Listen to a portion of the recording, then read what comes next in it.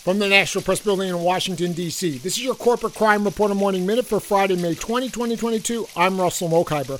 Wall Street's biggest banks have accumulated another $1 billion in fines in 35 cases in just the last 15 months. That's according to a report released last week by Better Markets. This lawbreaking comes on top of the decades-long ongoing crime spree by the six largest U.S. banks: Bank of America, Citigroup, Goldman Sachs, J.P. Morgan Chase, Morgan Stanley, and Wells Fargo, said Dennis Kelleher of Better Markets. These six banks are unrepentant recidivists, which have now been involved in more than 430 legal actions and paid nearly $200 billion in fines and other monetary sanctions over the last 2 decades, Kelleher said. For the Corporate Crime Reporter, I'm Russell Mokhiber.